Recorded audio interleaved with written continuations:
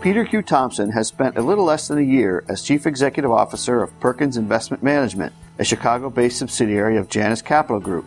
And judging by the low turnover at the firm, Mr. Thompson says Perkins hasn't lost a portfolio manager or analyst in 29 years. It's a good bet he's not moving anytime soon.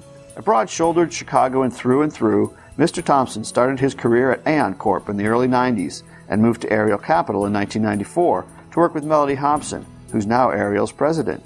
In mid-2007, he purchased the now-defunct investment advisory firm Chicago Asset Management. Mr. Thompson moved to Perkins in January and says one of his biggest challenges in the last 10 months is getting the word out about Perkins amid the world financial crisis. In this podcast, which comes from a recent interview Mr. Thompson had with P&I Daily reporter Tim Inkelbarger, Mr. Thompson discusses the reasons he moved over to Perkins and what investment opportunities he sees for institutional investors amid their rekindled focus on risk management. We hope you enjoy the program. Why did you leave Chicago Asset Management for the position at Perkins? Well, we had made a decision already at Chicago Asset Management to close the firm. And Perkins seemed, as I mentioned to you earlier, my meeting and discussion with Bob Perkins, Tom Perkins, and Jeff Kautz really made me want to come to work here. They're just wonderful people. What investment opportunities do you see these days for institutional investors? What investment opportunities?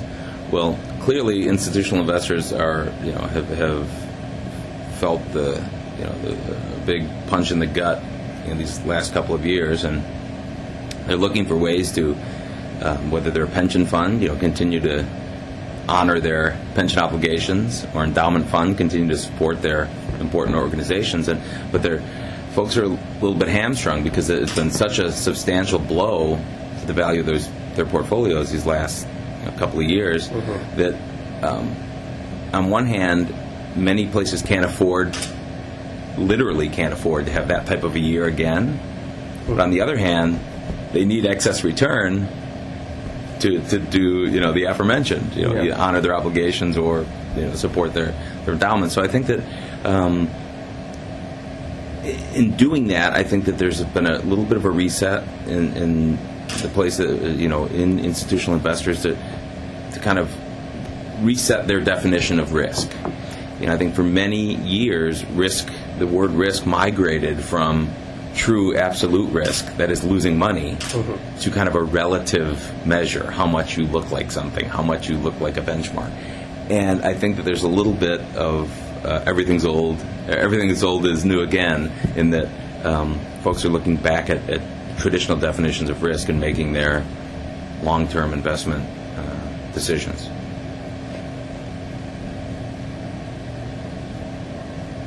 How has Perkins and its clients' risk management approach changed as a result of what has gone on in the market? Well, risk management or risk control is the essence of our investment philosophy. In fact, once we have a potential idea, once we're the first step in really considering a potential idea for our portfolio is to calculate the downside risk first. So this makes us very different than many managers. We actually come up with a price. We look at a stock. It might be trading, around its 52-week lows, or it might be unduly punished in our mind. But we look at the stock, and our first question we ask ourselves is, how wrong can we be on this? How has this stock looked in trough periods, declining margin compression, prior recessionary periods? What has happened to this stock? How much lower do we think it can go? Step number one, we come up with an absolute price. Step number two, we come up with an upside price. But again, different than many managers, it's not a pie in the sky what this stock could become again someday. It's just a normalized number. We're believers in mean reversion, and just in a normal, steady state environment, what does the stock look like? We won't take a position in a company unless there's at least $1.50 of upside, 1.5 to 1.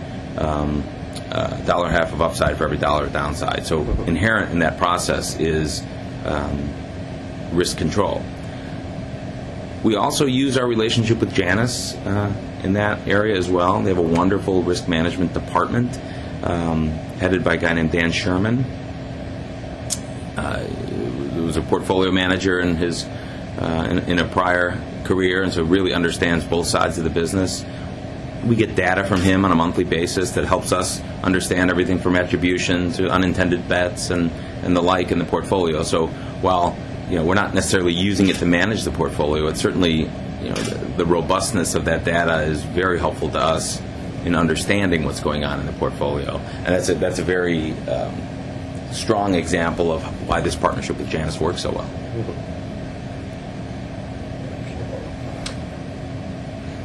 What investment lessons should institutions take away from the current credit crisis?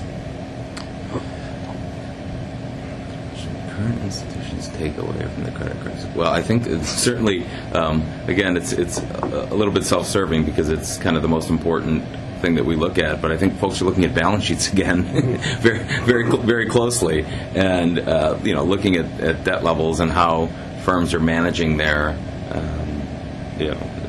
debt obligations and just basic financial management. I think that folks are unwilling to play closer to the line. Thanks for listening. To read the interview with Mr. Thompson, please go to www.pionline.com/face-to-face.